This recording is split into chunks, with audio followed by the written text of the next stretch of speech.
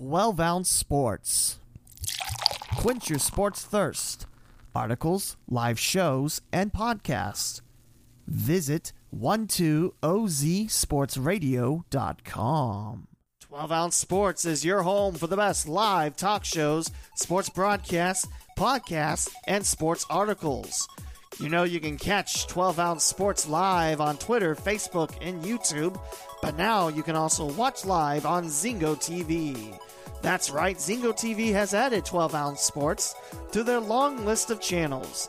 And now if you're on your smart TV, just download the app and flip to channel 761 to catch all the live 12-ounce sports programming plus replays.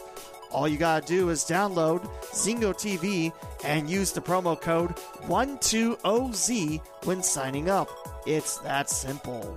Be sure to check out our latest blogs and podcasts as well at 12ozsportsradio.com. It's 12-ounce sports now live on Zingo TV, channel 761. It's episode 170 of the Cincinnati and Dayton Sports Podcast, and our special guest is Dominic Gussler, otherwise known as the Big Ragu in the roller derby circles. Big Ragu is the main announcer for Gem City Roller Derby, and today we're talking about the Big Ragu's announcing career, Dayton's local roller derby squad, local sports, and more in episode 170.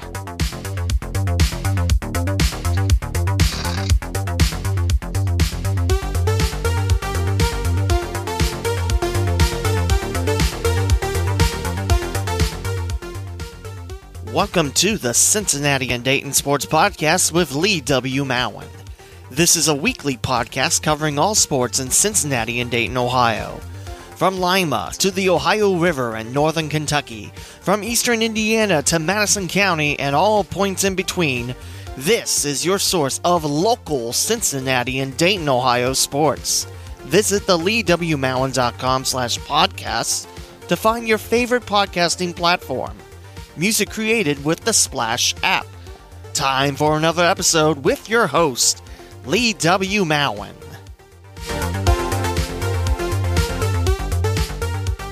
It is episode 170. I got Dominic on the phone. Dominic, how you doing today?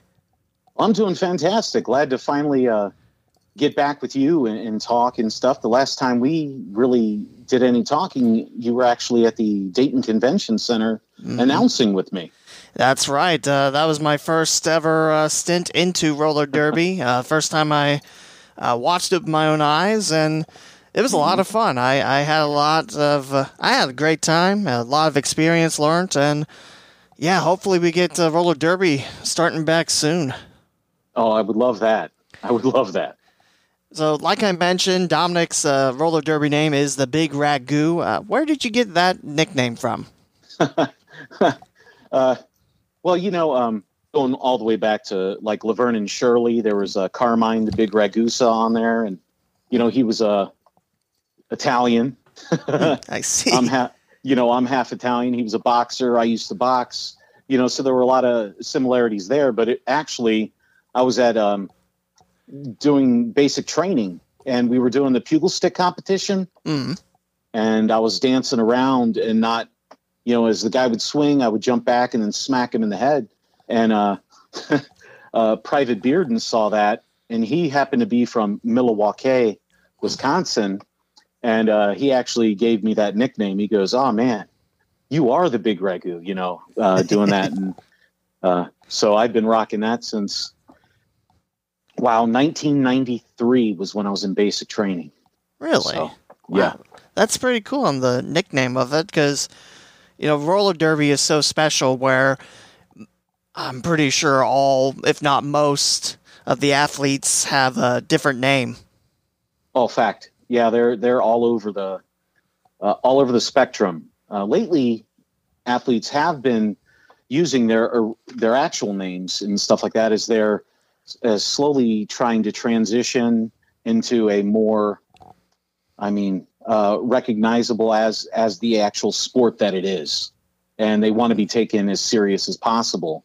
And sometimes you do come across certain names that you're like, that's not made for TV. So you might say half the name or even a quarter of the name, or just they're flying around the track. Look at them go, and avoiding that name entirely. You get an A for creativity, but we can't say it over TV. So Exactly. It's something I never thought about, but I think that's some of the basic charm into roller derby, and we're definitely going to touch up on that during this episode. So I like to begin. Dominic, where are you from? Started out in Columbus, Ohio, and we moved very early. I was around 3 months old. My parents, they didn't get along. So we moved to Chicago, which is where my mother's family's from. And we lived in Little Italy and Little Italy, Chicago, and then moved out a little bit to the suburbs in Berwyn, and somehow managed to move back to Ohio out of all that. When'd you come back to Ohio? Came back, I think I was 8 years old. Okay. So the first 8 years I was in Chicago, and then after that moved back to just south suburb of Columbus, Grove City, and was there for until I was about 19 when I went into the Army. When did you decide that you'd like to get into announcing? I think that happened. I got out of the military, and I was me and a friend. We were actually managing a bar in Grove City, and I started DJing, and seeing that effect that it had on people and how you could control the mood and how everybody was and how they felt. And then it actually, when I started working with the county, when I started working there and doing the graduations and the parties and things like that, and maybe even before that with my YouTube channel, with all the talking and going through all of that, I was like, I would do the round by rounds. I would watch boxing fights because that's what I initially started in. And I would talk about what was happening during the fights and things like that. And then I was like, man, I would love to be the ring announcer, that Michael Buffer type of role, to be able to go out there and address and hype up and get people excited about what was happening. And I think you did a great job with the Gem City Roller Derby. I mean, the action itself is very, intense, and it gets the fans involved. But I think you did a nice job. Well, thank you. Yeah, that's the biggest thing, is to make it exciting, to throw in, great references that you think people are going to get.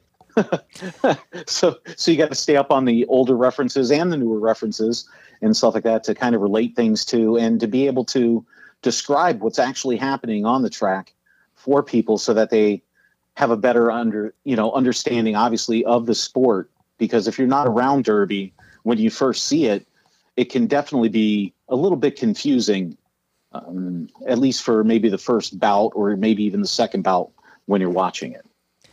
I think personally for me, I did a lot of studying up on roller derby before my first announcing bit, and I think I finally, felt 100% comfortable, like there was like a minute to go in the fourth. It was like, oh, and now it's over. Great.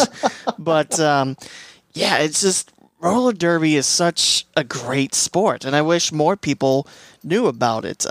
Can you tell me how you got into Gem City Roller Derby? Oh, yeah, absolutely. So I had, referencing back to the YouTube and the videos and everything, and I had been announcing our talent shows and stuff at school and all that. My brother-in-law actually went to see a Gem City bout back when they played at the Orbit Fun Center. And he came in pretty much immediately after that bout, and he ran into the house and he looked at me and he said, "Dude, you need to be their announcer." And I'm like, what are you talking about? What's going on here? He goes, "No, you've got to see it." And I'm like, fine. So they happened to have another bout a month later. So I went and saw the bout, and we were sitting in what would be turn 2. And I just started announcing or talking about what I was witnessing on the track. Now, being from Chicago, the roller derby was massive there, all the way up until the 70s, and then with the gas crisis and all that, it kind of faded away. but I definitely remember watching it, and it was massive in Chicago. So I knew I kind of knew the rules. You know what I mean? So I had that, and I did brush up like any good announcer or anybody that's going to do anything. You learn about the sport before you announce it, and I commend you for that. When you did that, that was awesome. Yeah. So to be able to go out and do that, so I started calling that in the corner, and then I noticed that the people that were at the bout were no longer listening to the announcer that they had, but their chairs started turning in a little bit more toward me. And we were going through, all of the stuff, and, I was getting good feedback and everything like that. And they're like, wow, we kind of understand it more now, if that makes sense. 'Cause it was only me just dabbling with it then. So I decided, you know what, I'm going to contact Gem City, and I emailed them, and Outer Spacey was the first skater that I had actually had any contact with Gem City. And they said, you know what, come on out. We'll give you a tryout, and we'll see how things work out. So I typed up a thing as if I was going through my initial introductions, ladies and gentlemen at the time, and we're going through, the Orbit Fun Center and Gem City Roller Derby would like to welcome you. I went through that whole spiel over the loudspeakers. And as I was doing that at the practice, I noticed a lot of the skaters just stopped skating, and they were staring up at the speakers.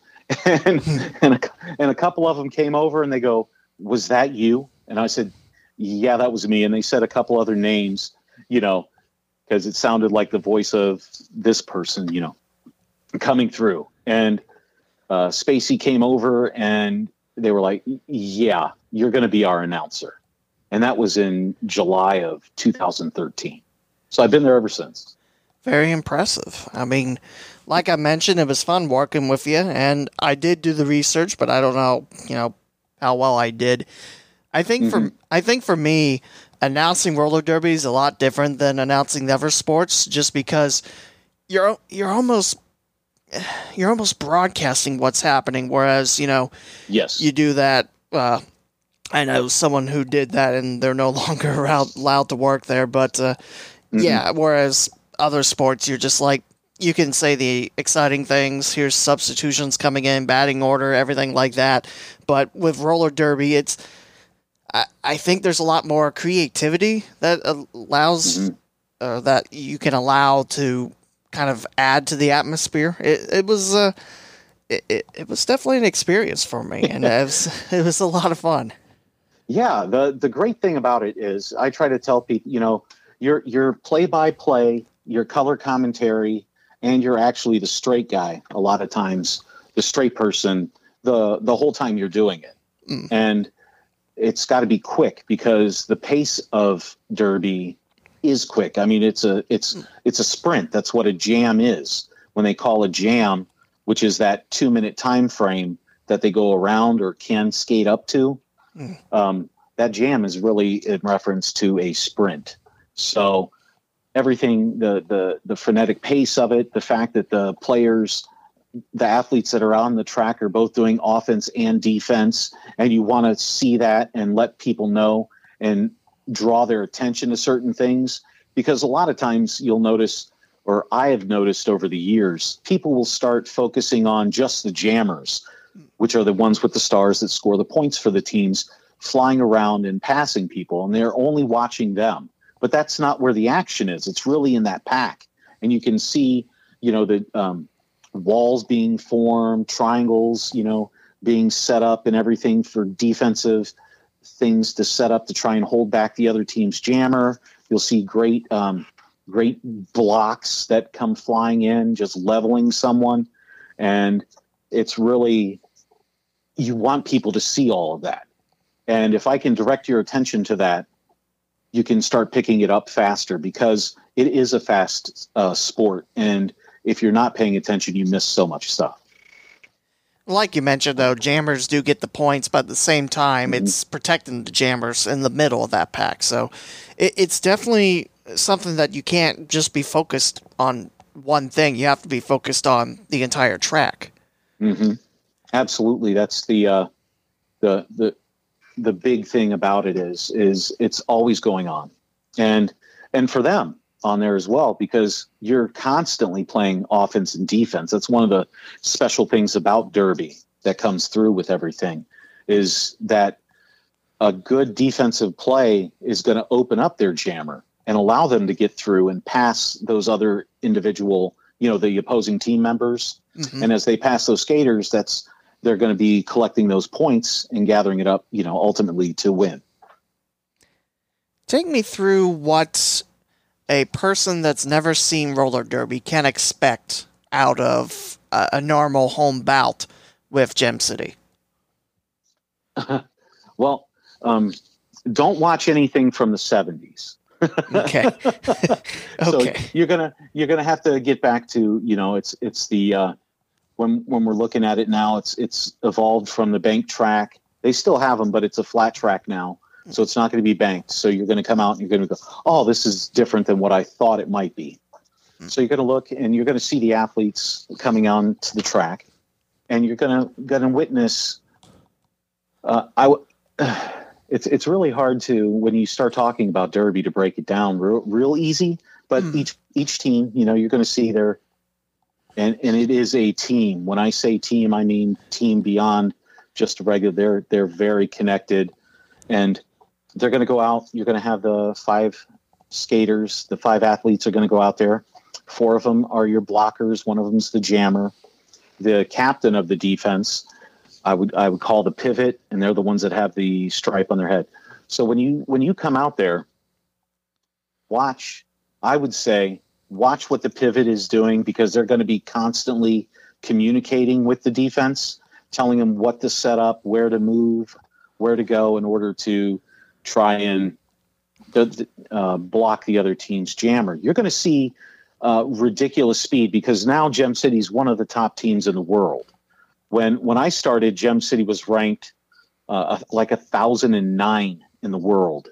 And now they're, at the last time I checked, we were at 69. So we're up with the elite now, and you're going to see a crazy fast pace. You're going to see amazing athleticism. And when, we think about jumping up and down, right? Mm-hmm. But imagine jumping up and down, getting hit in midair, and landing. Only you have skates on doing it. It's mind blowing, the athleticism that you would see at one of those bouts.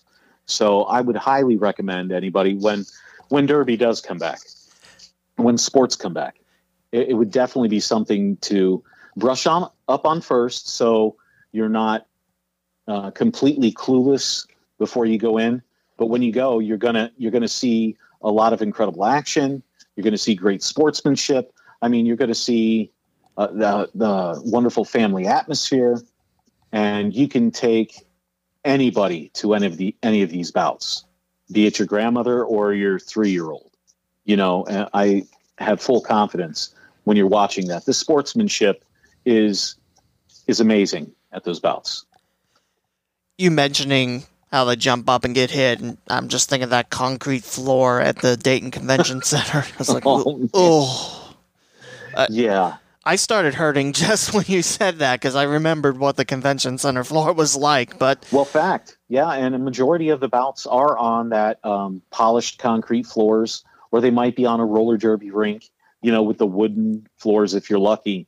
But no matter how you cut it, when you go down and you're going down on that hard surface. And like I said, these are conditioned athletes that they take those bumps. They've learned how to fall correctly, but unfortunately, a lot of times when you take those big hits, you don't get to land exactly how you'd want, but they're able to get up and they're able to continue on. And I don't try to joke at it or make light, but when I do say, if that happened to me, I would get up. Well, I would crawl off, and then I would just go home. I don't think I'm lying about that anymore, because the dedication you have to have, that heart that you have to get up to be able to do that again, is very impressive. Yeah, yours truly. I think I'd just be lying there. I wouldn't get up. I was like, I'm done. But yeah, definitely how they have to condition themselves. It's nothing short of, strong. It's amazing how fit you have to be a roller derby athlete. Yeah, they recently with the Women's Flat Track Derby Association, or I call it WIFTA, but they don't like you to shorten up their name. Yeah.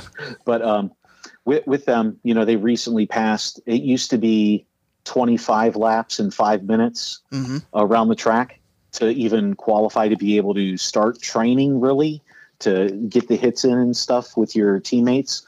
They bumped it up to 27 laps in 5 minutes, which is a mile. Wow. So when they're going around, and it's not straight, they're going around all of those turns, 4 turns every lap. So to be able to do that, you're humming, you're going at a really good clip, and to maintain that and the athletic endurance that you have just to be able to do that, one, is incredible. 2, you're doing that in 2 30-minute halves in a bout or a game, however they want to call it. And you have to, and you're still doing that. So you're looking at basically every bout is a marathon, and you're getting hit. You're taking elbows, not flagrant. This isn't, fly, although that does happen. But, you're taking those hits, those falls onto the concrete, but you're still getting up and you're still doing that. So, running a marathon's great, but if you're running it and then occasionally get whacked with a ball bat and still able to make it in your time, that'd be pretty awesome to see. I think the biggest thing about this too is these athletes don't get paid. They have lives outside roller derby, but yet they're able to come in and they're just. I think that's the most impressive thing about it. Yeah, well, that is derby. It's skater owned. It's skater driven. They're nonprofit, things. It runs by the. That old cliche, it's the blood, the sweat, the tears of the volunteers and the skaters themselves. That's what makes derby successful in that. And that's what creates that true family environment when you're talking about those teams. It's just, the support systems that they have built in for everybody. And to do that, to keep it running, to keep it functional, to constantly be looking for places to have your bouts or, to have your games at is, it's a big effort for everybody. And then you mentioned, they're not getting paid for this, at least not a majority of the teams. The giant teams, like if you're looking at Victoria, or if you're looking at the top teams like Gotham out of New York, they have big time sponsors that actually sponsor them. So they do get a little bit of pocket change, but nobody's doing it as their full-time job. And we have college professors on the team. We have many individuals that are in the military, officers in the military. We have, teachers. We have mothers, at home. We have everybody on that team. It's great. And like you mentioned, just that's amazing. And also the staff, they're not paid as well. You do it out of the goodness of your heart. Yeah, and for a time there, I had to have at least one slice of pizza. I think I had that in a contract somewhere. At the after party, I need at least one slice of pizza, and I'd be happy. Yeah, exactly. Doing it, people would always ask me, well, shouldn't you ask to be paid? And a lot of that, and I'm like, yeah, I know I'm devoting a lot of my time to that, because in one day I'm showing up an hour to maybe an hour and a half earlier than the bouts are. And sometimes I'm doing 2 or 3 bouts in a day. So you're looking at maybe a 9-hour day, 10-hour day in there for basically nothing. But that's not why I'm doing it. I'm doing it because I wanted, and I don't want to come off as conceited or anything like that. I'm blessed to be able to to announce and to do those things, as you know. Anytime a team is willing to let you speak for them, it's an absolutely awesome thing to have happen. So when I'm going there, I've always wanted to be able to put them in as a professional and successful light as I can. So, and I've always felt there's very few people when I'm announcing or doing stuff, I think I do an extremely good job at that. I have maybe I have a high opinion of myself, but I really wanted to bring that to Gem City, and I wanted them to have that to go along with their play. So I think, professional sound, professional players, the whole thing kind of really ties it all together. And that's part of the reason why Gem City was, what'd you say, in the thousands at one point, and now they're 69th in the country? 69th in the world. In the world. Wow. In the world. It's the fastest growing sport in the world, roller derby. There's over 41 countries actively participating in derby. There's over 1,400 leagues around the world that are doing it. And in fact, it was up to replace one of the wrestling in the 2020 Olympics. But they decided, wrestling was like the original Olympic sport. So they're holding off on bringing roller derby in, but it is definitely at the doorstep of actually being a recognized Olympic sport. So we're very, very excited about that. And yeah, when they started off at 1,009, when they were ranked in the thousands, they weren't, it takes that dedication, right? Mm-hmm. And a lot of people that got into derby a long time ago, when it started coming back in the early 2000s, it was more of that, I don't want to say glitz and glamour kind of look, the fishnet stockings, all the glitter, kind of stuff like that. And it was just like, oh, we play derby. And it's like, there was a shift. And now you've got the athletes are cross training, and they're lifting all the weights, and they're doing the going out and running marathons on the side of doing everything. So it's really has, I watched that flip, and it really happened when it went from the 25 laps to the 27 laps, because you had some skaters that were barely making the 25, but definitely weren't going to make the 27 unless they actually dedicated themselves. And that dedication, I think, has elevated what we're seeing now when we're watching a roller derby game. Let's talk more about Dayton's roller derby team. Mm-hmm. What can you say about the Gem City roller derby family?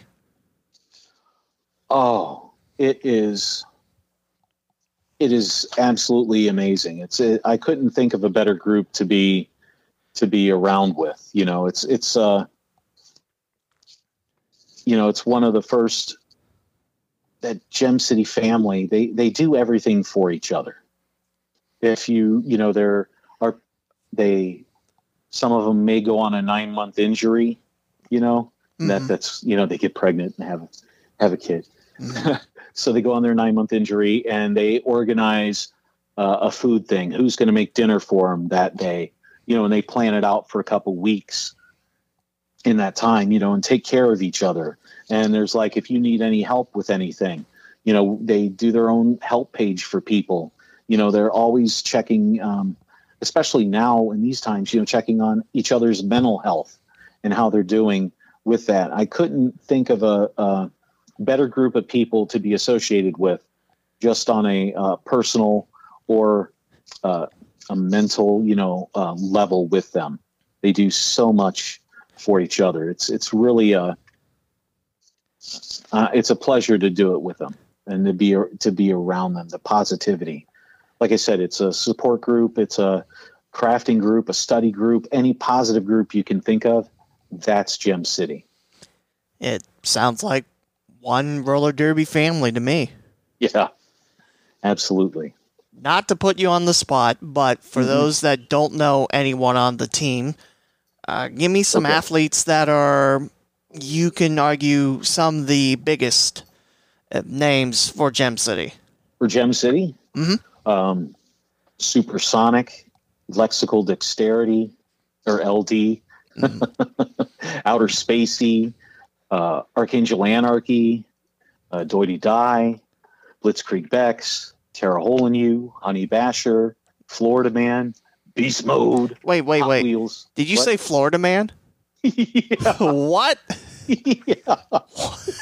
What? Yeah. When that happened, I was just like, oh, I get to say, oh, and there goes Florida Man just flying out of bounds, or something like that.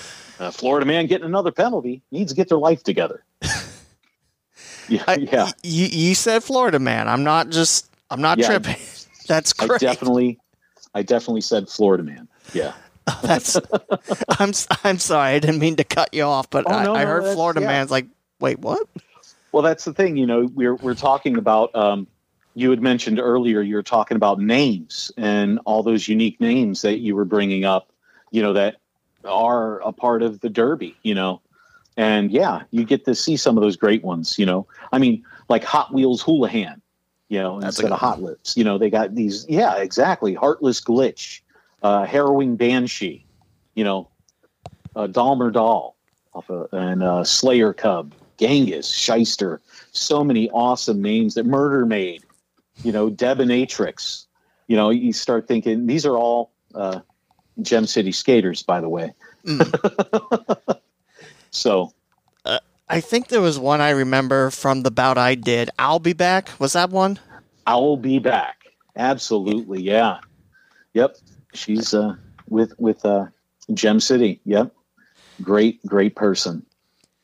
How about some names off the track? I mean, I mentioned yours is the Big Ragu, and you shared the story, but the refs, I think, have names. I think the cameraman has a name. Oh, you have like Snack Attack. You have B Naughty. You have some of the other. We used to have one that was Karma Zabi. I don't want to say the whole name, Yeah. And back to those names where you only want to say half of them. And yeah, there. Will Tweeton is another one I really enjoyed there. Stray Taco. It's just some that you just shake your head at. 50 Shades of Cray, I believe, is another one. Really cool. I like that one. So yeah, just great names. My Derby name was Loudmouth O'Fallon, and I picked that just because it's the closest. See, I wanted to get in the spirit of roller derby where everyone Absolutely. had a really cool name, but I couldn't really think of anything. Then I just, start thinking Fallon kind of rhymes with my last name. Yeah. I think I did that because I used my middle initial and everything. Loudmouth because, I'm kind of a loud mouth. So I do a lot with my voice, so that's why I kind of picked it. It's not the most clever and it's not the most creative by any means, but I was proud of it. I was like, yay. Oh no, I enjoyed it very much. And well, if we're honest, there's, when you hear the Big Ragu, there's a lot of people out there that try to have that moniker, that go around and they say it. I think there's another guy in Dayton that actually has been going by the Big Ragu since the early 2000s or something like that. But he's a local guy. He eats a lot of food or something and critiques food and things like that and goes to restaurants. And I'm eventually going to challenge him to a meatball cook-off, and we'll see whose balls are better. And then you just when said I that win on the podcast. And then when I win, when my meatballs are the best, he'll know. That better be live streamed. If you need a broadcaster for the meatball cook-off, I'm your man. That's what I'm talking about right there. We need to set that up. You mentioned your YouTube channel. I mean, nowadays you can stream live on YouTube, and you can. Yeah. If you get a really nice setup, that'd be really fun. Yeah, that's something I've been thinking about doing. I've recently just started getting back into it. I probably haven't put out a video in a month though, but I was trying to get back into doing some of the upcoming fights that are happening and stuff. And like I said, at one time, I think I still am a YouTube partner, a Google partner, because I've got a little over 4,000 subscribers to it. So at one time, I was doing pretty well with it, and it let me go to the University of Chicago, to write about the fights that were happening there and things like that. So, and yeah, getting up to the new speed of things with that, I'm looking forward to. I would like to, kind of do similar to what you're doing with the podcasts and getting people on talking about things and just going over stuff. So, yeah, I think you'd be a great podcaster. I mean, for me, I started this mainly because I wanted more local sports talk, and I that's kind of why I did it. Podcasting is a lot of fun. I mean, especially during the quarantine, I've talked to so many great people and learned their stories, and I love it. There's I can't pick a favorite interview because all of them have been great. That's awesome. I mean, you've been doing this now. What is it? 3 seasons? Yeah. In 170 episodes? This is 170, and Wednesday, it's 3 years that I've done the podcast, and I kicked myself just because I could have done this podcast a long time ago, but I never did. So, well, yeah, I've had, I get a lot of the people commenting on my videos on YouTube, and they'll say things like, "Why aren't you doing a podcast?" I'm like, people want to listen to me. Yeah. It's always that, again, you don't want to be like, oh yeah, the people are definitely going to listen to me. It's just that when you're talking about stuff and you're talking about Dayton sports, something that should be talked about around this area, that's a great thing to do. Yeah. I mean, I tried picking out something that not everyone's going to do. I mean, there's tons of Cincinnati sports podcasts, but there's not really one that talks about Dayton. And since I cover the two areas, there you go. So, makes sense. Yeah, I mean, I finally got started with Cincinnati people interviews during the quarantine. But, yeah, I always thought Dayton sports weren't talked about as much. And, yeah, that's kind of why I did it. But I definitely listen to your podcast. Awesome, man. Awesome. So get to it. You're right. Get to it right now. No, actually not right now. We're doing an interview. Yeah. We'll wait until after this. I'll get with you and you'll help me. Absolutely. I hope. I'll do the best I can. Awesome. So let's get back to other names. What are some of your favorite names that you've gotten to announce that aren't necessarily for Gem City, but just anyone you can remember that always puts a smile on your face? Anytime I get to say anything that ends in boom. So like deja boom, deja boom, and you can get that echoing thing over everything. There was a skater for Ohio called Sarah Problem Officer.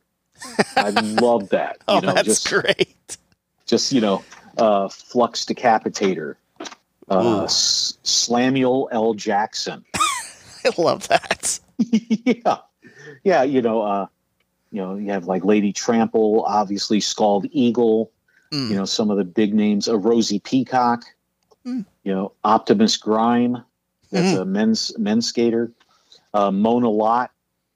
I know. But it's just, for me, Harrowing Banshee. I love those names that make you think a little bit, but once you've got it, kind of deal. Now, who are some of the teams that Gem City battles? Well, every season it might change a little bit, but recently Gem City's played against Ohio. Ohio Roller Derby played against Cincinnati. Roller Derby beat both of them. So, Gem City is the number one team in Ohio, in my opinion. Hey. For right now, I did wonder if Gem City battled with the Black Pretty sure it's the Black Sheep. For Cincinnati. Yeah, I should know this. They follow me on Twitter. So it was a really, there things happen. There might have been a falling out there a long, long time ago, but so long ago that pretty much anybody that was involved in whatever, I don't know what it was. I just know that they weren't playing each other. And I said, why are they, why is this not happening? We're only 40 minutes away, 50 minutes away. This should be a no-brainer, almost like why don't we have a home and home type of thing every season? That could be 2 bouts right there. And then with Ohio, well, the problem is I guess, with the way the ranking systems are, it didn't make sense to have them playing because they were down so low in the rankings. So it actually hurt Ohio or Cincinnati to actually play them. So they would have had to beat Gem City by like 500 points in order to gain any rankings with the way the women's flat track does their scoring. So once Gem City stepped up and it got a little closer in rankings, then it made it more feasible for them to actually play. So that really drives a lot of the scheduling anymore. As Gem City climbs up, there's a team over in Toronto that they'll play. So they'll come down. I think it's Queen City from Toronto. There's obviously Ohio, Cincinnati. Akron's team is starting to step up a little bit. So we could see a little more action with that. So as far as Derby City, which is down in Kentucky, go figure, right? Derby City, it's a great announcers there. I loved announcing down there. That was a big turnaround for Gem City with that win. So yeah, I think I got it. I think Richmond still has the Dire Skates, if I remember right. Yes. Dire Skates is there. You have you've got teams all over that place, and then you have in Michigan, you got like the Battle Creek Serial Killers. Obviously Detroit has a huge team there, very highly ranked. So high, they're probably not really going to play us for a while. Naptown, which is in Indianapolis. Really good skaters there. You have Central Ohio Roller Derby, Cord. You've got Glass City. I mean, there were so many teams that we used to play that we don't play as often now because as we've moved up in the rankings, the higher you get, the harder it is really to schedule like a sanctioned bout with someone. And you need to have at least 5 of those a season in order to maintain your ranking. So we've had to expand just a little bit wider, Garden State, which is New Jersey, so there's been some traveling going on now where Gem City will go to Wisconsin for a tournament, in order to get those bouts in against sanctioned teams that are high enough to either move us up really good or we don't get knocked down that much if we do lose, kind of deal. Now, let me ask you about your favorite bouts that you've gotten to announce. Give me some of your favorite moments or favorite memories while announcing with Gem City. I think the first one was probably the first bout I ever really announced for Gem City. That was the Battle Creek Serial Killers so long ago. And DATV was actually there to film the bout. They taped 2 extra microphones onto my microphone. And I'm like, this is my first bout ever. So, it was kind of like oh, wow, I'm really on the spot. I need to make sure I get this right. And it's my first bout. The second bout that really came to mind was I had just mentioned earlier with Derby City. And Derby City had previously beat Gem City by, 300 points or something like that a season prior. But there was like this commitment, like Gem City said, this is it. We're going to start meeting extra. We're going to train extra days. We're going to practice more than we ever have before. And I saw this crazy change. And I was like, I'm going down to Derby City with you guys. Went down there. I was lucky enough to be able to announce the bout with their announcers. And Gem City pulled that off. And that was like, at the time, that was the biggest win for Gem City in their history. And that was absolutely amazing to be a part of that. Later that season, Gem City went and did the River Valley Riot down in St. Clairsville, Ohio. Mm-hmm. And they won. It was the first tournament Gem City had been entered in, and they won. And it was the first tournament I ever got to announce in. And I was so geeked to even just be able to announce. And their head announcer said, I'm going to let you announce every bout Gem City's in. So I got to announce their first bout, the semifinal bout, and then the championship bout. So I'm like, wow, I just loved that tournament and them winning. And that was like probably one of my favorite memories of announcing for Gem City. And then obviously Gem City goes to Ohio on Ohio's home turf just this past season. And I get to announce, and I had announced previously for Ohio for like a season in the past. So to be able to be there and know everybody, but know the gravity of that game and how huge it was, and to be able to call that game and for Gem City to win that bout was, it was like mind blowing. I was so geeked to be able to be a part of that and to share that experience with those athletes for all the work that they've done for it to actually really show up and pay off like that. So that was probably, those are like the top 3 or maybe 4 bouts that I can remember that I just loved. Now, what are some of your favorite venues you got to announce from? Well, I mean, the Hare Arena, nothing will beat. I really have a soft spot for, Hare Arena, the Ball Arena, when I was in there, because that's kind of like where I started, and doing that, I really enjoyed that. I liked announcing. There's a couple places, trying to think of right now that I've been to. The Dayton Convention Center, if I haven't already mentioned that, that's a really nice place, but it, I don't know, it can seem a little cold, with the, because you're so spread out, because it's such a massive area.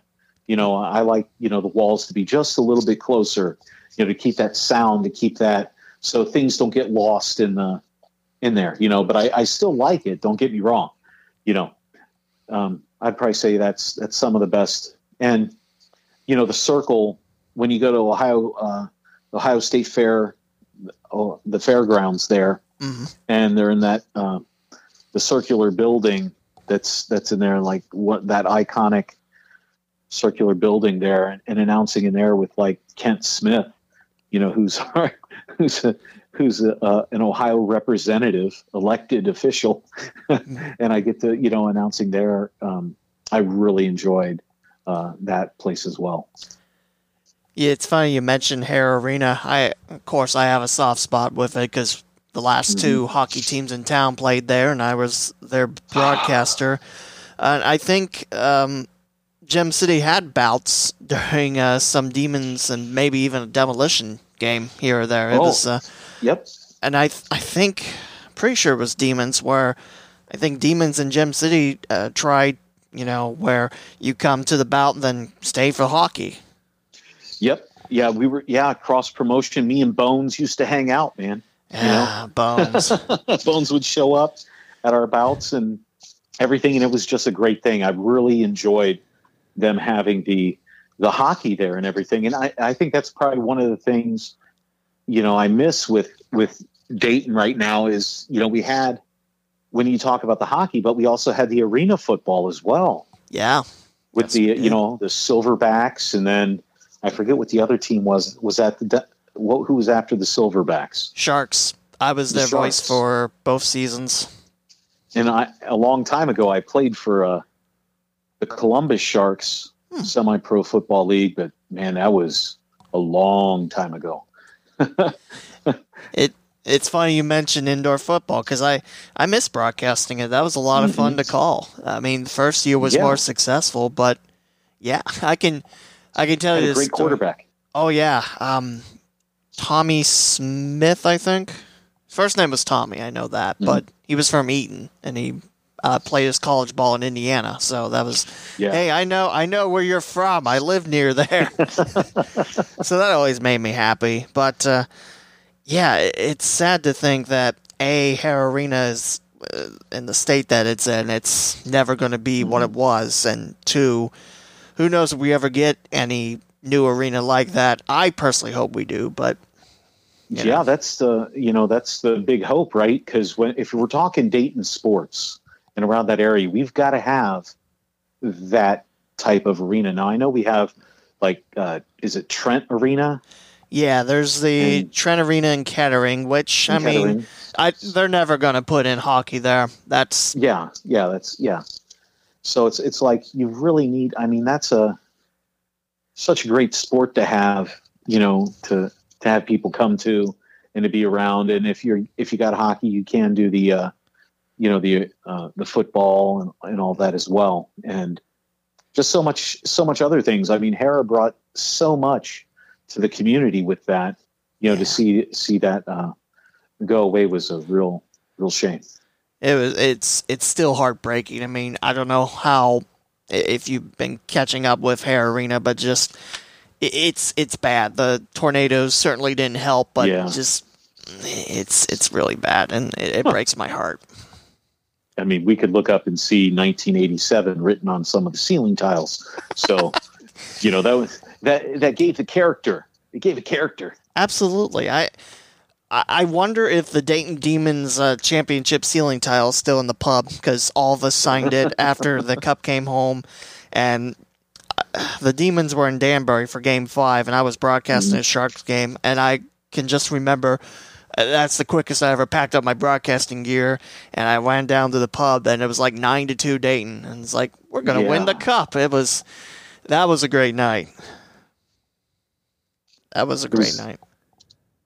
Yeah, that was the thing. Dayton was really getting on. Now we have the Dayton Dragons. Yep.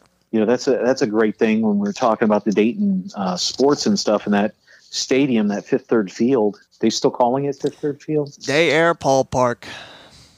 It's weird. It's kind of like being from Chicago.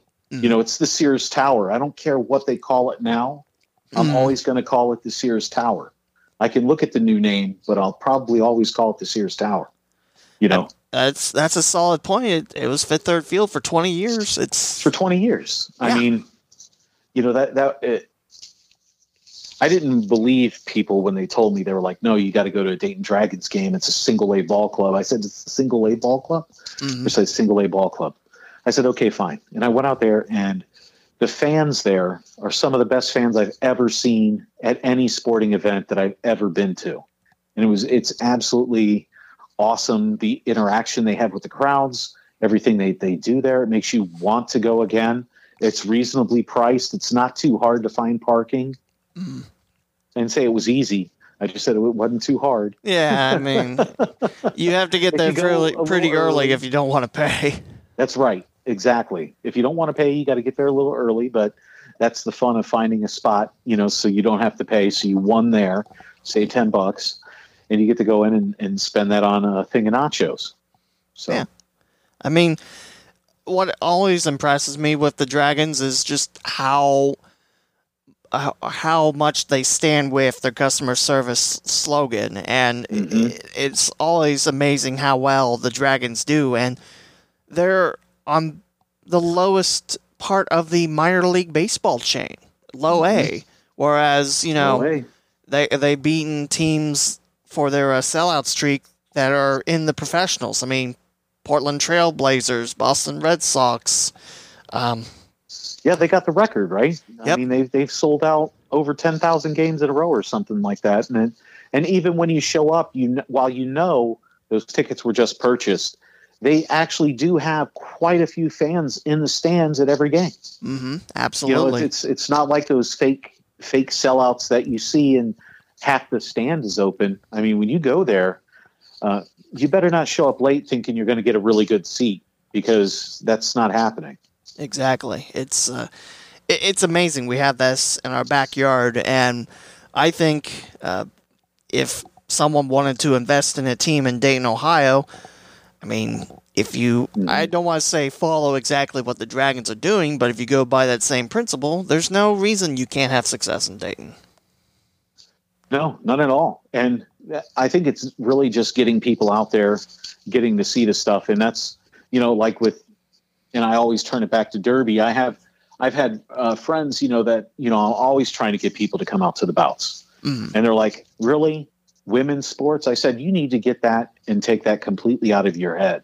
Because when you see how athletic, how fast, how hard the hits can be, the skill that you have to do the stuff that they do, like jumping to apex when they're jumping a corner and they're in the air and they're flying through the air 7, 8, 9 feet and they're upwards of almost 3 feet high off of skates, and you see this happen and you're just like, oh my, this could make any highlight reel that you ever see, and to try and get people out there to support, and get out of the mind that it's women's athletics. It's athletics. Bottom line, that's all it is they're every bit. I look at them and go, if you went and saw a baseball game, you saw less athleticism at a baseball game than you would if you saw Derby. Yeah, if you saw, it's just that's one thing I can't stand when people say, "Oh, it's just women's sports."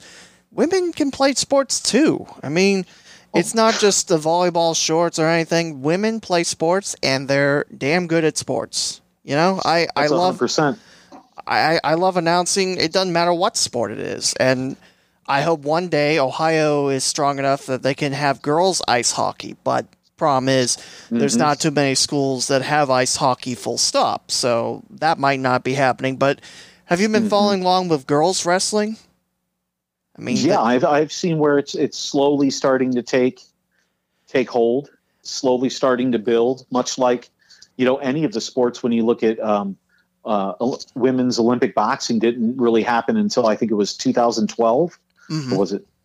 So that's just started coming up. Women's MMA, when you watch that's just started coming up. Finally realizing, hey, they can compete. This isn't, there shouldn't be a box that anyone fits in. If you want to do it, especially when it comes to anything athletic. I mean, to think that a high school athlete couldn't wrestle, that's, it's like the only thing I could ever think of, is, again, you always try and go with stereotypes. And they want to try and follow a mold that's been set. But, women have been breaking that mold over and over and over again. And it's a great thing to see. And I'm all for it. I think that they should have more of that availability and stuff if they want to do it. I totally agree. I mean, I could also mention, going back to ice hockey and high school level, there were some teams from... Well, Centerville had a female forward, and she did fine. I mean, I think it was her first year skating, and, she got comfortable as the season went on. So definitely admire her for that. There was I forget which Columbus team had a female defender, but she was well deserving of the first pairing for defenders. So definitely that was a lot of fun to watch. There was a female goalie. She didn't get to play in the game I got to broadcast for Springboro, but she was there. That's really cool. But yeah, I mean, I get tired of the old trope of, women, go in the kitchen, make me a sandwich. No. Women can play sports, and you know what? I enjoy announcing or broadcasting or talking about any sport, and I don't care who plays it. Anything, especially when you're talking sports, physical, it's going to be awesome. Watch it, Absolutely. And when they're doing stuff, I look at it, and they're on my best day. Some of the things that they're doing out there, I couldn't do. I tried to skate backwards. I was not good at it. It's terrible. And they can skate backwards, skate around people, get hit while doing it, still not fall down, pirouette off of a hit. Absorb that energy and spin out of it and then turn around and fly around that track. And they're doing this at 8, 9, 10, 12, 15 miles an hour, sometimes faster. Whew. Dominic, I can't skate forward, so they have me beat there. I tried it once, and that's all I'm good for a lifetime. Never have to try that again. But I'd like to ask another question before I get into this topic. It's something that Sure. You and I definitely talked about. But first off, do you see sports returning anytime soon? This year, I would probably say no. I mean, we look at the high school sports, they're kind of trying, but, and there's some college leagues already that have just said, yeah, it's not going to happen. Mm-hmm. I think the Big Ten are already moved to they're just going to do in-conference games. So yeah, I saw that. There's a Division III school, Kenyon, in Northeast Ohio. They said no sports. I mean, Sinclair, when this first started, they said no sports at all until 2021-22. Yeah, well, I mean, if you're just being smart, you're being I would rather be over precautious on some things than to not be as, you know what I mean? I would rather have to go, oh, well, we didn't have to be that preventative, as opposed to we should have been more preventative. Because, I mean, yeah, we're looking at a very short window if we're talking high school or college, for their careers, in that sport and stuff. But at the same time, you want to keep your health. And we don't, this with the coronavirus and everything, it's too new for us to really know all the details, what are lasting effects, all that kind of stuff. It's just too new, and it's something I wouldn't want to risk on them. And especially when you're talking about, now if it's golf, yeah, okay, you could probably get away with golf, because you can spread out, you can socially distance, you can do things like that. Tennis, there's some sports, even like baseball and stuff, you can spread out. You don't have to be next to each other, except when the guy finally does get on first base and you're trying to get him out, Yeah. and a catcher. But, when you're looking at football and those guys are breathing heavy 2 feet from each other, just sucking in each other's breaths for an extended period of time, a couple hours, that's, it's better to be safe than sorry. And I think if anything, they might move stuff to the spring, to see how this, how it reacts with the flu season that's going to be coming up in a couple months, and go with it. I think a lot of people are pretty much writing 2020 off and looking forward to 21. MLS is currently trying out their MLS's back tournament in Florida, and I worry about that just because you see the numbers in Florida and how far they're spiking up. I mean, I was pretty happy FC Cincinnati won this morning, but at the same time, it's like, I always worry. I mean, you're in Orlando, Florida, and it worries me on that. Baseball's going to have a go in, how many days is it now? 8? Yeah, or 7 days until first pitch? Yeah, they're gonna give a small, what is it, 42 games? 60. 42? 60. Yeah. Okay. They're going to do the 40-something between the teams in their division, and then an extra, what would that be, 18? It'd be 18. They would play against interleague foes, which that means we only get 4 Cleveland Cincinnati games, but what can you do? Yeah. I mean, you just got to take what you got. You were mentioning about the social distancing. The big thing is press rows. You can't really social distance unless you have like this ginormous press box, but most places don't. I mean, no, they like to cram 42 people in a 38 square foot room and have you go at it. I mean, when I went to college at Wright State at Alumni Field, the soccer pitch, their old press box could comfortably fit 2. And nowadays they have this brand new press box, which, you can spread out a little bit, but it gets tough because you have your ESPN Plus set up on the right, and that takes up about half. And then in the other half, you have statistician, you have the scoreboard op, and you have marketing there to make sure everything runs well. Then you have the PA announcer. And at Wright State, that'd be me. So, it's something that isn't talked about much. I mean, of course, we're worried about the athletes, but also the people that work sports. I mean, I worry about it. I mean, it's my livelihood, and I like to see sports back, but I don't want to see people. I don't want to see people risk their lives for something like this. I mean, I'm kind of stuck in a pickle, is what I'm saying. It's absolutely. It's a little bit tough. Well, that's as you mentioned it, and some people might be like, "Well, you're not playing. What are you doing?" It's like, well, I'm literally talking for hours in a row, and if anybody's near me, it's not necessarily what it will do to you. It's how much of it you get. It's a load variable. The more you are exposed to it, the worse it's going to be for you. It's like one of those, if you got somebody right next to you and you guys are staring at each other, talking back and forth, like we did, one bout, we're there within 2 feet of each other for over 2 hours. So, that's a high transmission factor there, unless we're both wearing masks and kind of looking away from each other. So we're not directly blowing on each other, kind of deal, so it really is hard. Now I would get lucky enough. I could sit at one end of a table and Snarlet, who's Snarlet Fever now, she changed her name. Oh.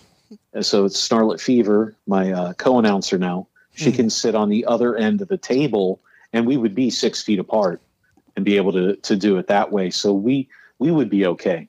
But as far as people in the stands, in the seats and stuff, we might be able to do 6 feet kind of deal. But the teams, they're all going to be right next to each other because you're usually limited on, where the teams can sit and stuff. So, yeah, but it's definitely going to be hard on the, on like you had just mentioned, with the announcers, with the statisticians, you're talking about ESPN Plus. I guess you could say, hey, could you guys not be as good? So then ESPN Plus won't be here. Well, guys are getting too good, man. ESPN's coming down. They're going to take up 5 spots. Well, it's just internal streaming. It's kind of like you stream to the platform, so it's kind of like just Wright State's own equipment. Another point is, like I mentioned, I don't want unnecessarily riskiness, but I kind of want high school football back so I can broadcast that. I mean, absolutely. At Loveland High School, where the broadcasters aren't 6 feet apart, and that'd be very difficult just because of all the equipment we would have. But yeah, I worry more about the folks in the press box, and that's I shouldn't say I worry more about that. I just mean social distancing and press rows is pretty much impossible. Absolutely. Yeah, it's all jammed in there. I mean, we see it. If you've ever been to a high school game, you look up, it's that little teeny box and there's 8 or 9 people all straight across it. It's filled, and it's hard to move around even in them because it's not like they're super deep or anything, Yeah, I can mention a couple of press boxes I think would be okay. I mean, Welcome Stadium where Dayton City League plays. Oh, yeah. That's got plenty of room. Kings High School. Centerville, yeah. Pretty good. That would be okay. I think that'd be possible. Kings, I was there with Loveland last year. That's a pretty big box. Trying to think what else I can bring to the conversation here. Withrow really didn't have a press box. You ever been to Withrow's football stadium? No, I haven't. Huh? It's really nice. It looks like an old university field. Concrete seating. It's really nice, and I'm a little sad that we don't get to play Withrow anymore. But that's my whole point. Is I hope sports are back, but I don't know. Be safe. It's a year, Yeah. If things go well, the more we learn about it and stuff like that, and the better we can. Again, it's better to be preventative than to be reactive. Better to be proactive than reactive. Kind of deal. We'll make it. I'll find something to talk about. If I have to look at the birds that fly in and see which one comes in first and who's going to get to the berry. Crazy Cardinal. I like that idea. Now, continuing with that last question, with roller derby, with Gem City roller derby, there is a competitive season, but there's also a recreational season, which I don't know. Yes. I don't know if any other team has that, but do you see that returning? Because that's normally, what is that, September to about February? Yeah, they usually have, they'll have 4 bouts. So it'll be, they'll do it September, October, November, and then have a championship out in December sometimes, So I don't know if that's going to happen because we have to see what the restrictions are for, like they're up at the Skate World of Vandalia. And they were also down by the Sportsplex. I believe it's the Sportsplex down there by Austin Landing. South Metro. That's my Metro. That's my winter home with Centerville and Springboro hockey. And I remember seeing that. It's like, yay, you're all down in my neck of the woods. Yeah. Yeah. So I know they do it there. So we'll just have to see how that's going to be for how many people you can have there. Because again, like we talked about earlier, it's run by the skaters. It's skater owned, it's skater driven. So if we can only have a certain amount of people in the stands, you're going to lose a lot of money because you got to rent that place out. Yep. So there's a certain amount you have to have in there to even just break even. So, and it's like that big the big battle in the OHSAA. I mean, they live and die by the gate by football. That's the most popular sport, and that brings in the most money. And yeah, I think if football didn't in Ohio, then there's probably no conversation. We'll talk about winter sports, but yeah, it's if you live and die by the gate, then it's going to be very, very tough to Absolutely, compete. And football drives those. Football drives the sports in the school anyway.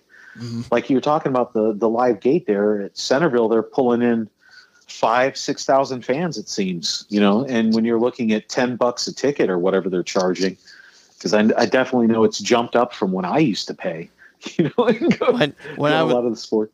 When I was in high school, it was $6 at Valley View. I don't know if that's really changed. I think it might have by a couple bucks, but I guess it just really depends on what school you're at. Right, but like you're saying, I mean, if it's $10 a ticket, they're pulling in 50,000 off the gate. I mean, that's a huge thing. And if you can get 5 or 6, maybe 7 home games, and only play a couple away, you can get lucky like that. I think it's probably 5 and 5 though, isn't it? With high school. Yeah, you'll see 5 at home, 5 away. Sometimes you'll see 6 and 4 or 4 and 6, a home and away, but it's normally like that. Yeah. So you go to $250,000 for your sports program. That's a pretty good thing. And then you got to think concessions and all the other stuff that they're going to bring in, and they, they have deals with the local pizza companies, that are pizza restaurants and stuff that are around. And, you'd hate to see it happen because there's going to be a lot of money just lost locally as well. Yep. From that happening too. Now it's time to get into this topic. You and I have talked a lot. We're not going to argue on that. So you know about the Anderson Redskins changing the name in Cincinnati. You also probably know about the Washington Redskins retiring the name. Your thoughts on that? I think it was a long time coming. It should have happened sooner. There's a lot of animals out there that you can name your teams after instead of people. And go ahead. And I also think there's a lot more people names you can use. I didn't realize, I'll be honest, I didn't realize the Redskins name was that offensive, but I never would have known. So yeah, when you go out and actually do research on it and stuff like that, and you realize I've been calling Washington the Washington racial slurs for a few years now, and people are like, why are you saying that? I'm like, it's what it is. It's like anything, with that, it was not a term of endearment by no means. Yeah. And when Miami University changed their name to the Red Hawks, right? Yep. That was a time where any school in Ohio, I mean, Miami was a university before Florida was a state. Yep. So if they're willing to change their name and to change all that branding, they did it. They did it longer, and they were quick to do it. They were ahead of the game, I guess you could say. And for other schools to say, no, we want to keep it, and they kind of claim tradition and things like that, I don't think you can do that, especially if you have, Native Americans that are saying, hey, this is offensive. I think they have the final say. Yeah, I definitely agree on that. I mean, if you look at it now, Miami was really ahead of the curve in '97. Yeah. I mean, they're pulling this stuff out there 23 years ahead of their time, in a sense, when it comes to this. And you had, when you talked about the Anderson there, and then finally having to change their name, I was quick to throw. I was like, well, they could be the alligators, they could be the armadillos, they could be the assassins or something. I don't know if assassins would flow too well with high school sports, not. But I was thinking pro sports maybe. There's creative names you threw out there. There's a ton of them that you could just think of, right? Mm-hmm. And how many teams out there use Tiger as their thing, right? We could name off and then you have a lot of them. Now, Warriors might even come into play because of with the way their marketing is, or the way their emblem is, might fall. They might get in trouble for that too. We'll have to see how that goes down the line. But there are a lot of names that are out there that it's just pick an animal. Nobody's going to be mad if you're a gopher, man. Just do it. And I still think that there's plenty of people names you can use, like Flyers. That's not going to be Flyers is fantastic. That's not offensive. The Red Tails. Yeah, I love that. They brought up. I thought that was an absolute fantastic name for Washington to do for the Tuskegee Airmen and all that stuff. I mean, how more fitting or honoring would that be? You want to talk about honoring something? Mm-hmm. That would be a great thing. Absolutely. So, I mean, they could call themselves the Pigskins, because Washington, because they talked about their offensive line being the Hogs for all those years. And guys are going out with the noses on their faces. And the footballs, used to be called Pigskin because it was made with pig bladder a long time ago. Do that. Be the Pigskins. I've seen a couple articles, or I saw a couple articles that are saying Washington's more than likely picking the Warriors. And well... You're going from one thing to another. Yeah, it's just with this wave of change, do you see that, other Native American names kind of going by the wayside, or? Well, Cleveland's looking at changing their name. The Cleveland Indians, they're looking at changing that. I believe the Chicago Blackhawks actually got permission from the Blackhawk tribe, the Blackhawk tribe members, in order to have that name. Yep. So that was another thing too that I had always said, if you were naming yourselves like the Fighting Sioux or something like that, whatever it is, if you had their blessing, if they said, yes, we're okay with this, by all means use our name. The Iroquois, whatever they wanted, Blackfoot, that was I believe they were in Ohio at the time. So you have all these different names that you could do. If you had permission from those specific people, you might be able to, but there's so many other things you could name your team. Why even tap dance around that? Step completely away from that and go for something that is, I guess, unoffensive as possible. One use that I like, the Peoria Chiefs, they play the Dayton Dragons once a year. It used to be an Indian style logo, but nowadays it's a fire chief. It's Dalmatian. Perfect. Oh, it's great. I will say the logo looks a little Paw Patrol-ish, but at the same time, it's really cool. I mean, there's other ways you can use some of these names too. It doesn't all have to be, offensive to Native Americans. Correct. Yeah, if you change it around, if you get it to, if you do that with the marketing and everything, and change your marketing and all of that, and have a different perception of it? Absolutely. You know, there is one name I hope Anderson considers. It's from another school that since merged, the Barons.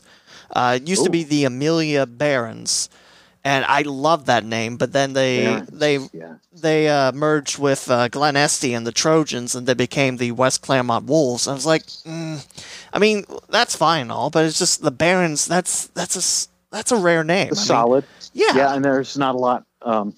There's not a lot of them. And team names. And I don't know if Anderson would ever consider that, but that's something that I secretly hope for.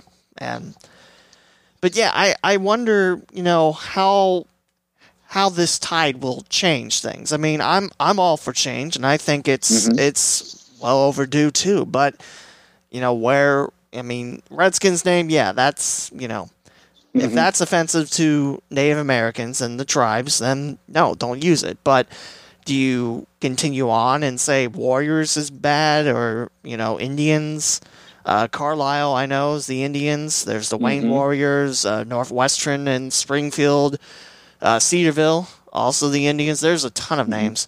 There's also a few other schools that share the name with Anderson. I know Fort Loramie said they're not touching the name. St. Henry, and I knew it. Wapakoneta. So, yeah, there's. I have to start digging and thinking of all these schools. It's like, it's. Well, look at the time when they got their names. You know what I mean? Yeah. 1920s, 1910. It's not 1920 anymore. Yeah, it's 2020. Changed. It's 2020. Let's get with the times. I know you endeared yourself to this name, but at the same time recognize that it originated as a legit slur when we're talking about the red, and it's like, just, I mean, yeah, you've got to remarket stuff, but also you're going to sell a whole bunch of new stuff as well. So if you're looking at trying to help your bottom line in a sense, especially during this time, people will buy the new stuff. So you're going to get that revenue in to maybe help out your teams and stuff. I know that sounds a little shallow, but at the same time, if that is enough to motivate them to change that name, so they no longer have that oppressive name, then do that. That you're actually doing something good and getting helped out on the back end too. People aren't saying, hey, we know you purposely are doing this for this. You know what I mean? As it stands right now, they have an opportunity to change the name, to alter their logo, things like that. And everybody will go, that's awesome. If you don't do it now, and 10 years from now, people are going, why do you still have this name? You see what I mean? Now it starts coming into, hey, we have all this information. People have all said this. This is not a good thing. Why would you continue to put this out there?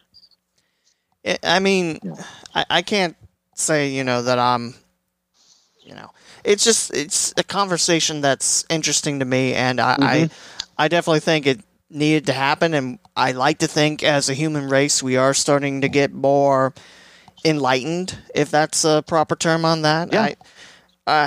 It'll be interesting to see. I mean, Anderson's said that, we're definitely retiring the name, but I don't know what their timeline is. I know Washington's I think they're looking at a new identity by first kick of 2020, or a kickoff even. Yeah, they want it by September.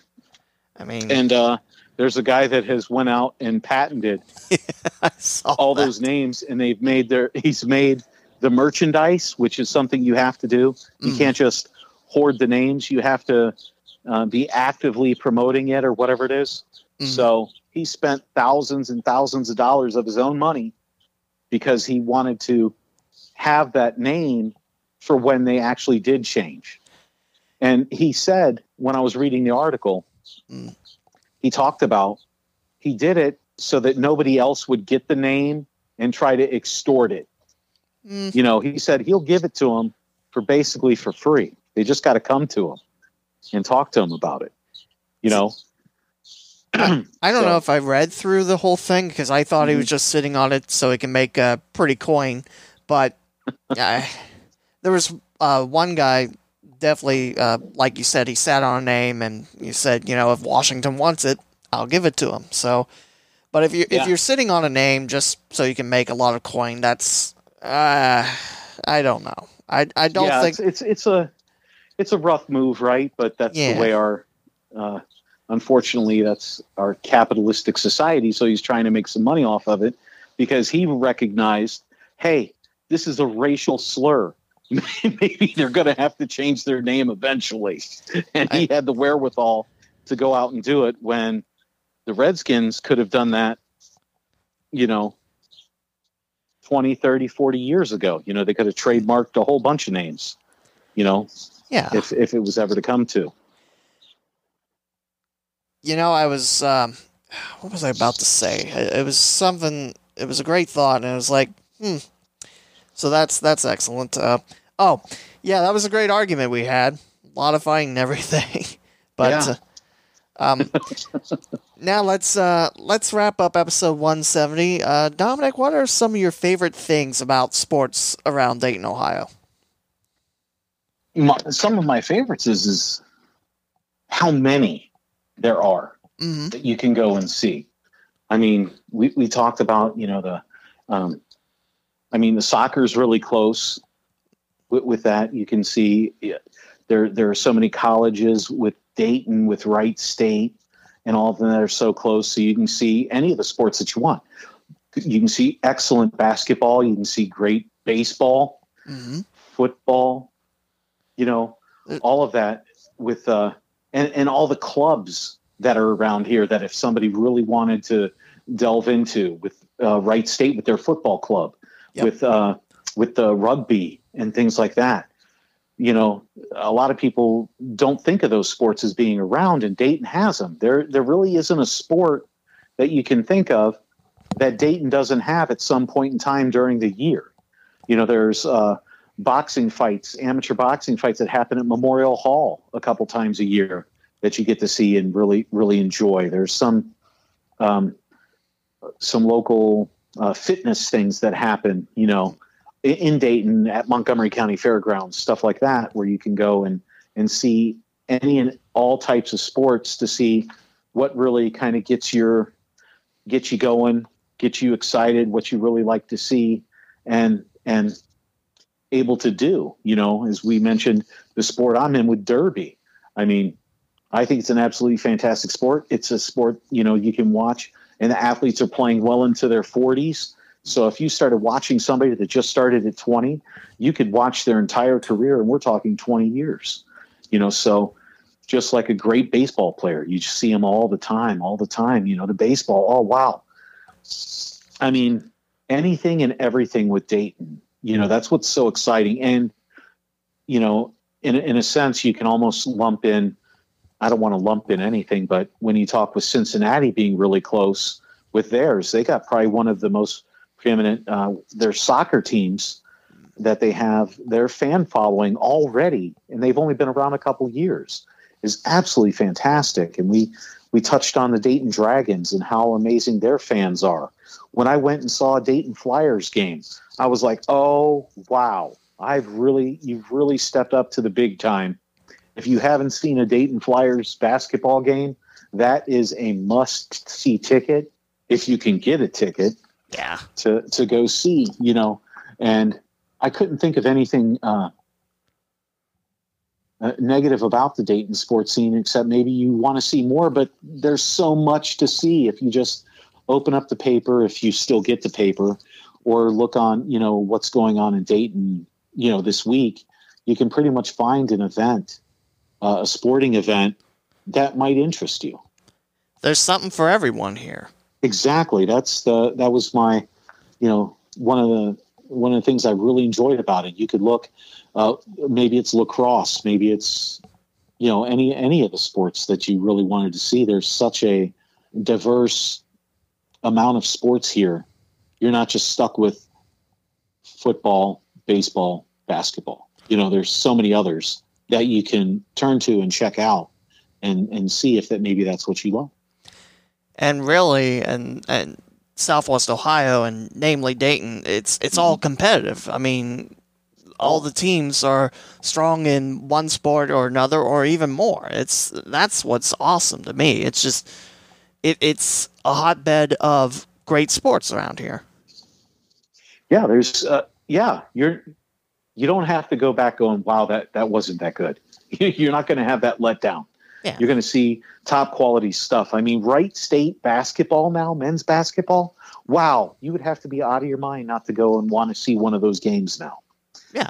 You know, I've never understood why they're not selling out the Nutter Center, you know, when they're having those games there, or you know, when they're playing and everything. I mean, it's the quality of basketball that they're having, the way they're getting ranked now, and they're multiple 20-win seasons in a row, which I think is the staple for a basketball team. When you know they're getting really good, they're winning more than 20 games or more. They're always shooting for 20, you know, because you might get the call from the dance, you know. One of the big things I hear about when people talk about Wright State basketball is there's nowhere to park. But I think there was an event in the 90s where, you know, a firing or two happened, and then that ticked off a lot of the fan base, and it hasn't fully recovered like that, but still, I mean, Wright State constantly leads the Horizon League in terms of attendance. So, and baseball get nationally ranked. They've had some amazing teams. You're the announcer for them too, right? Yeah, I do. I do some games. I split my time between UD and Wright State, which UD's getting up there in baseball. Coach King's done a nice job, but Wright State, I mean, well, that was the thing. I was starting to look, and I'm like, how many things can Lee actually announce? How much time does he possibly have? And is there a spot where I can slide in? Because he can't do them all. Well, I'll have to try to send you a contact email just in case, you know, because I mentioned I announced at UD and Wright State, and UD hired me first, like 2 years before I started working back at Wright State. So, I mean, I don't know. I can't guarantee anything, but I could, you know. No, I wouldn't. No, I'm not looking for anything. You know what I mean? But it's one of those where, you know, it's like good quality announcing. When it combines with a good quality product, I mean, it just makes the experience. It makes everything else there better, and it's something that you want to go and you want to see again. Definitely. You know? I mean, and it's not just basketball and baseball that are good. I mean, both Dayton and Wright State have great soccer teams, and it's a lot of fun seeing them. Bojan and alumni, and before Wright State canned the softball program about a month ago now. They were pretty good. They were getting there. I mean, very young last year, but I think they could have handled the Horizon League quite well. I mean, UD's good as well. It's going back to the whole point again, there's something for everyone, and it's competitive here. Yes, you're going to see top quality stuff, and you're not going to have to mortgage your house to go see it either. Absolutely. That's what I love about it. I mean, UD, outside men's basketball, women's basketball, and I'm trying to think if they charge for anything else. I don't think they do. Everything is free. You just walk in and enjoy a good product. Wright State, can't say how much men's basketball tickets are because I don't know off the top of my head, but everything's about $5. Or if you're a student, you just walk in, show your Wright One card that you get, and it's free. I mean, I totally missed out on that. I've got 2 degrees from Wright State. You don't? And I didn't start going there until I was in my 30s. So, you know, life and jobs and stuff kept you away. And then people are like, dude, you know, you could go to every basketball game for free. You just have to show them your ID, the right one. And I was like, oh, I should have took advantage of that. Now I really wish I could take advantage of it because the teams now are so much better. Yeah. They're so good. I mean, they're so awesome. There's not really a bad sport at Wright State. I mean, I can't really think of any of them. I mean, they're all good. Yeah, and now, I mean, with the coronavirus aside, you know, with Wright State being able to have their football club start, you know, because they had that little thing that Ohio State made them not be able to have a football team for at least 50 years or something like that. And then once it was done, then they were able to have a club team, and then they could have a club team for a certain amount of years. And after that, then they could get a football team, a legit football team. So that is something, that they, people are always wondering why Wright State never had a football team. Well, it wasn't, because they couldn't. Well, it wasn't because they didn't want to. It was that they couldn't because of the deal that they had with Ohio State. I've heard a lot of stories about why Wright State doesn't have football. I heard that Irvin J. Nutter didn't want football when he put in the money for the Nutter Center. I don't know if that's true, but I can tell you the stories about being on that first group to get football at Wright State. And I was pretty much the media liaison, just because I was at the college radio station. Pretty much, if I wasn't at a sporting event, I'm at the radio station. But I can tell you the stories of getting that off the ground. And our first spring game at Wayne, we took on the Ohio Valley Warriors, I think they were at the time. And then we moved to... Did we go to Bellbrook after Wayne? I think we did. But then we have our own rec football field now, which is awesome. Yeah. It's on campus. And slowly but surely. I hope one day the hockey team can come back, because they did win a national championship the year before I started there. But, yeah, it's, we have great sports here. Now, let me ask a follow-up question. What would you like to see in the future for sports and media in Dayton, Ohio? Well, with sports, I would like to see, obviously I would love to see another arena football team back. Me too. We talked about an actual, bring back the professional hockey to Dayton. We need another center type sports complex for us to really be able to bring all that back in. And as far as like the media, I would like to see a little more, coverage, and it's starting to happen on the, I don't want to say niche sports, but sports that don't get as much publicity. Obviously, I'm going to be highly partial to Derby, and I would love to see roller derby, a little better accepted / promoted with the Dayton area. Like I said, we're 69th in the world, and one of the top teams in the world. And if you had something like that, you think you would want to expound on that a little bit, kind of get it out there. Hey, and by the way, we just happen to have the Gem City Roller Derby, and they're doing amazing stuff, as much as they would want to promote, not maybe, with the Dayton Flyers, with the Wright States and stuff like that. And so with media, maybe look at the smaller stuff to get it out there a little bit more, other than just the, hey, this is what's happening in Dayton this week kind of stuff.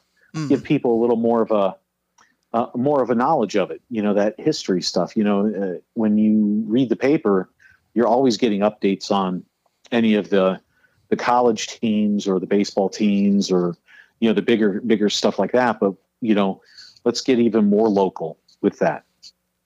That's all I'd really, it's still great coverage that's happening. I would just like to see more of it. When I talked to Mike Hartsock, I didn't realize that Channel 7 only had one sports guy, and that was him. And I can remember a time in the 90s where, on the interview I had with him, he said he had 5 people. And I remember there was at least 2 others that did other sports at the time. It's just, it's crazy to me to think that, that's happened, especially at arguably the biggest TV station in Dayton. And that makes me sad. But yeah, I want more local sports covered, and I definitely hope that there's more local sports radio to be had as well. That's one thing. That's the main reason why I started this podcast, to prove A, I can do that, and B, there are local sports. There are local sports. For those that want to become part of a roller derby family or want to become an announcer as yourself, what advice can you share? Advice, contact them.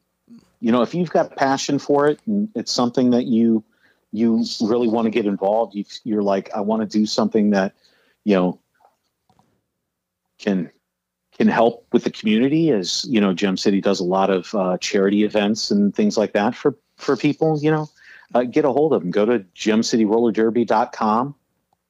Get on there. They've got links that you can click on to volunteer or to join or any of that if you want to become an official, or if you just want to say, hey, I would like to come out and learn about this and see how that is, to get the experience and see if that's something you might want to do. By all means, contact them, get it done. You can look me up on Facebook, the Big Ragu fan page. Find me on there. You can shoot me a thing, and I will get in touch with you if maybe you wanted to do an announcing thing with me or something like that. If you any of those kind of things, really would be the steps you'd want to take. And for my last question of the episode, how can people follow you on social media? Yeah, they can go. I'm at Big Ragu Boxing on Twitter. I have the Big Ragu on YouTube, and the Big Ragu fan page on Facebook is where I'm at there. Man, I hope one day I get my own fan page. That would be great. But Dominic, and it's been a lot of fun. It's been a great interview. Thank you for your time. Almost reaching 2 hours, but almost. Yeah, I mean, it was awesome. Thank you for your time. It's been my pleasure, and thank you for having me on. Not a problem. Looking forward to hearing you on your season 4. Yeah, it's Wednesday. Wow, I've been doing this podcast for 4 years, and stay tuned for news about the live stream that Wednesday, but that will do it for episode 170 of the Cincinnati Dayton Sports Podcast. Dominic, again, thank you for your time, and we'll talk to you again for episode 171.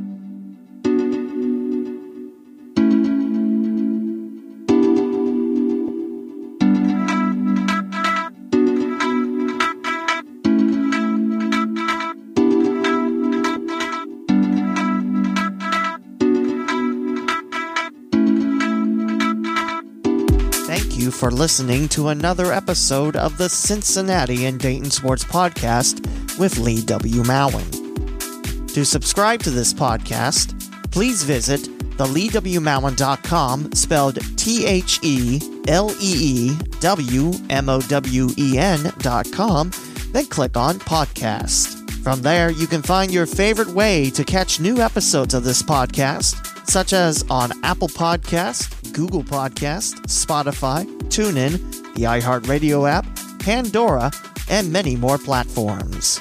Follow along on social media by liking the Facebook page, the Cincinnati and Dayton Sports Podcast, and follow along on Twitter at CinDayPod and the Lee W. Mowen. Feel free to send in future questions for Mowen's Mailbag on Twitter or Facebook. The closing theme was created with the Splash app, available for free on Google Play and the App Store.